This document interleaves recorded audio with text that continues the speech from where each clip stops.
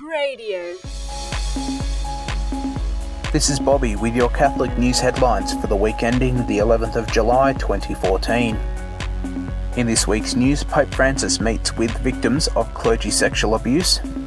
Cardinal Pell announces first stages of financial and administrative reform at the Vatican. Murder of PNG priest suspected to have triggered further payback killings. Retired Bishop of Broome passes away at 94. And NAIDOC Week celebrations wrap up across the country.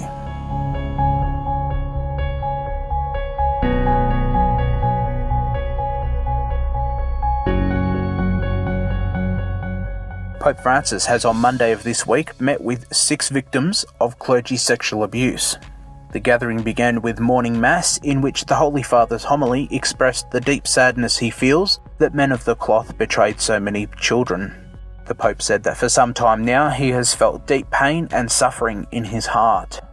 Those few who began to weep have touched our conscience for this crime and grave sin, Pope Francis said. This is what causes me distress and pain at the fact that some priests and bishops, by sexually abusing minors, violated their innocence and their own priestly vocation, he said. Pope Francis described the fact of clerical abuse of children as a sacrilegious cult, saying these boys and girls had been entrusted to the priestly charism in order to be brought to God, and those people sacrificed them to the idol of their own concupiscence. They profane the very image of God in whose likeness we were created.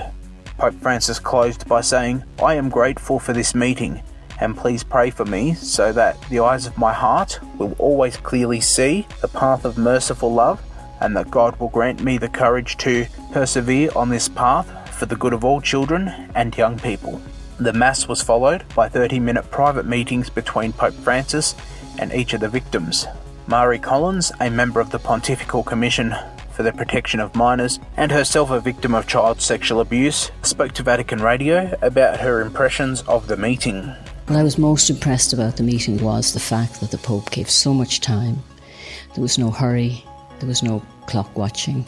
Each survivor got the time they needed to tell their story or whatever they wanted to say to the Pope. They got the opportunity, and I think I spoke to most of the survivors as they came out from their meetings, and the general feeling I got was that they felt they had said what they wanted to say and been heard. And I feel that the Pope, in the way he handled the meetings, I think he was giving an example to other bishops and archbishops around the world as to what they should be doing, and he was modelling what I think I would feel they should be doing the same thing in their own diocese, in their own countries, and listening to survivors and hearing survivors, and not just a group of survivors or survivor groups, but actually sitting down as the Pope did and listening to personal stories one-to-one. It's a win-win situation. It's for the survivors, it can be very healing to be listened to, but also from the point of view of the clerical side, they learn more about the effects, and that can help in dealing with it. You can hear that interview via Vatican Radio. Cardinal George Pell has this week announced the first stages of administrative and financial reform at the Vatican.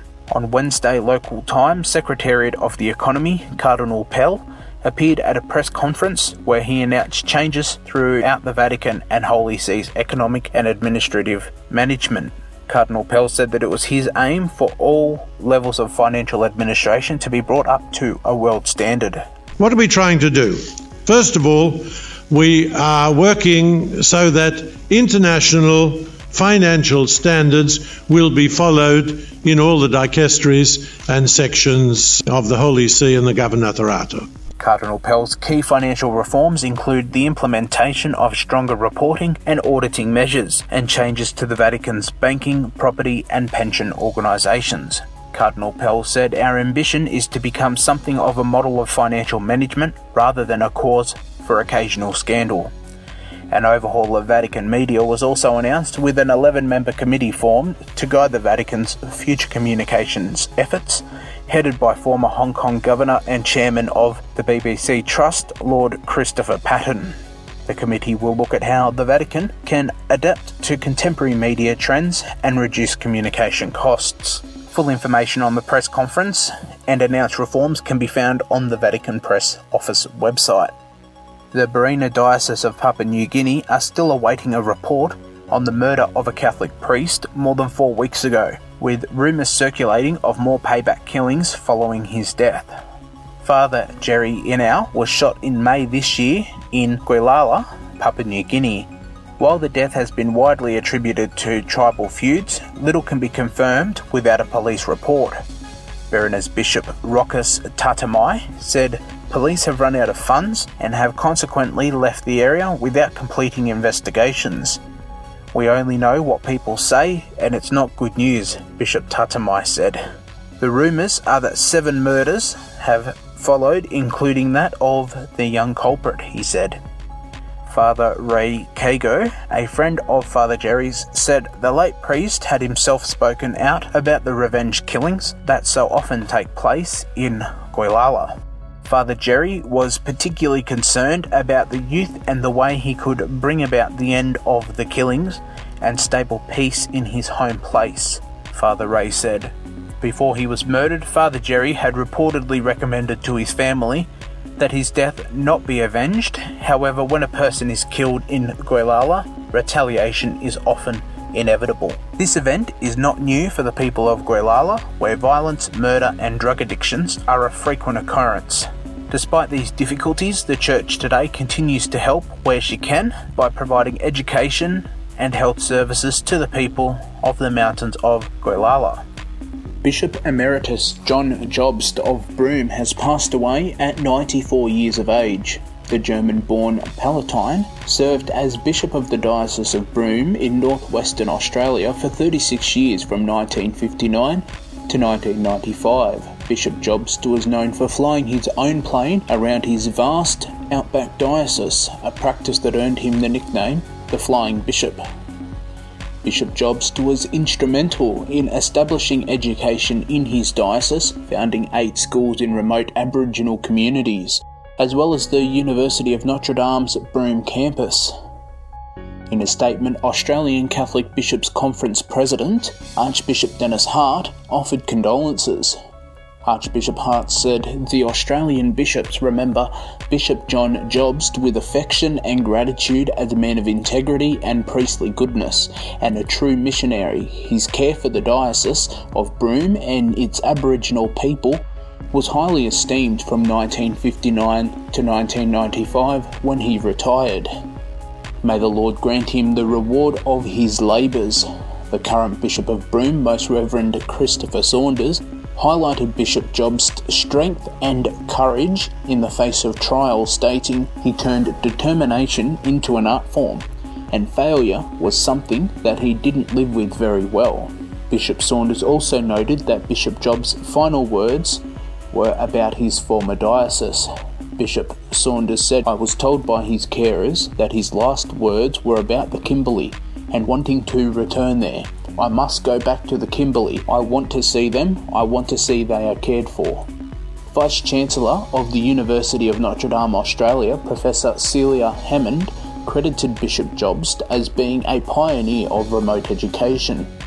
It was Bishop Jobst who led the initiative that saw the establishment of Notre Dame's Broome campus in 1994, a brave endeavour given the fragile resource base and extreme challenges associated with establishing Australia's most remote university campus, Professor Hammond said.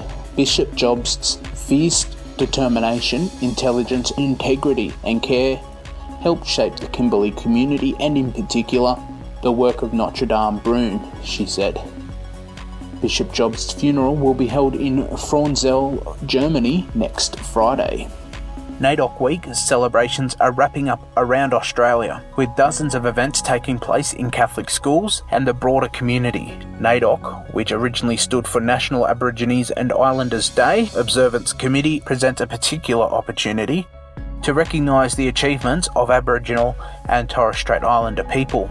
For Catholics, the week begins with Aboriginal and Torres Strait Islander Sunday, which this year carried the theme Praise to You, Lord of Heaven and Earth. Aboriginal and Torres Strait Islander Sunday is an initiative of the Australian Catholic Bishops' Conference and is a chance to celebrate and acknowledge the gifts that Indigenous people bring to the Catholic Church in Australia.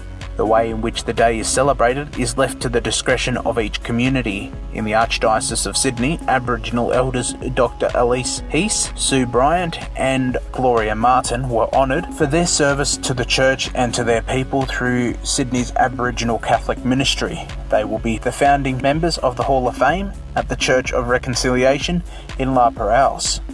At Sunday's Mass in the small crowded church, Jesuit priest Father Frank Brennan quoted St. John Paul II's address to the Aboriginal community on his 1986 visit to Alice Springs. The church herself in Australia will not be fully the church that Jesus wants her to be until you have made your contribution to her life and until that contribution has been joyfully received for others, he said. You can access St. John Paul II's 1986 address via the Cradio website. That's it for this week's headlines. Thanks for listening. For more details of these stories or for more Catholic talks, interviews and programs, visit cradio.org.au.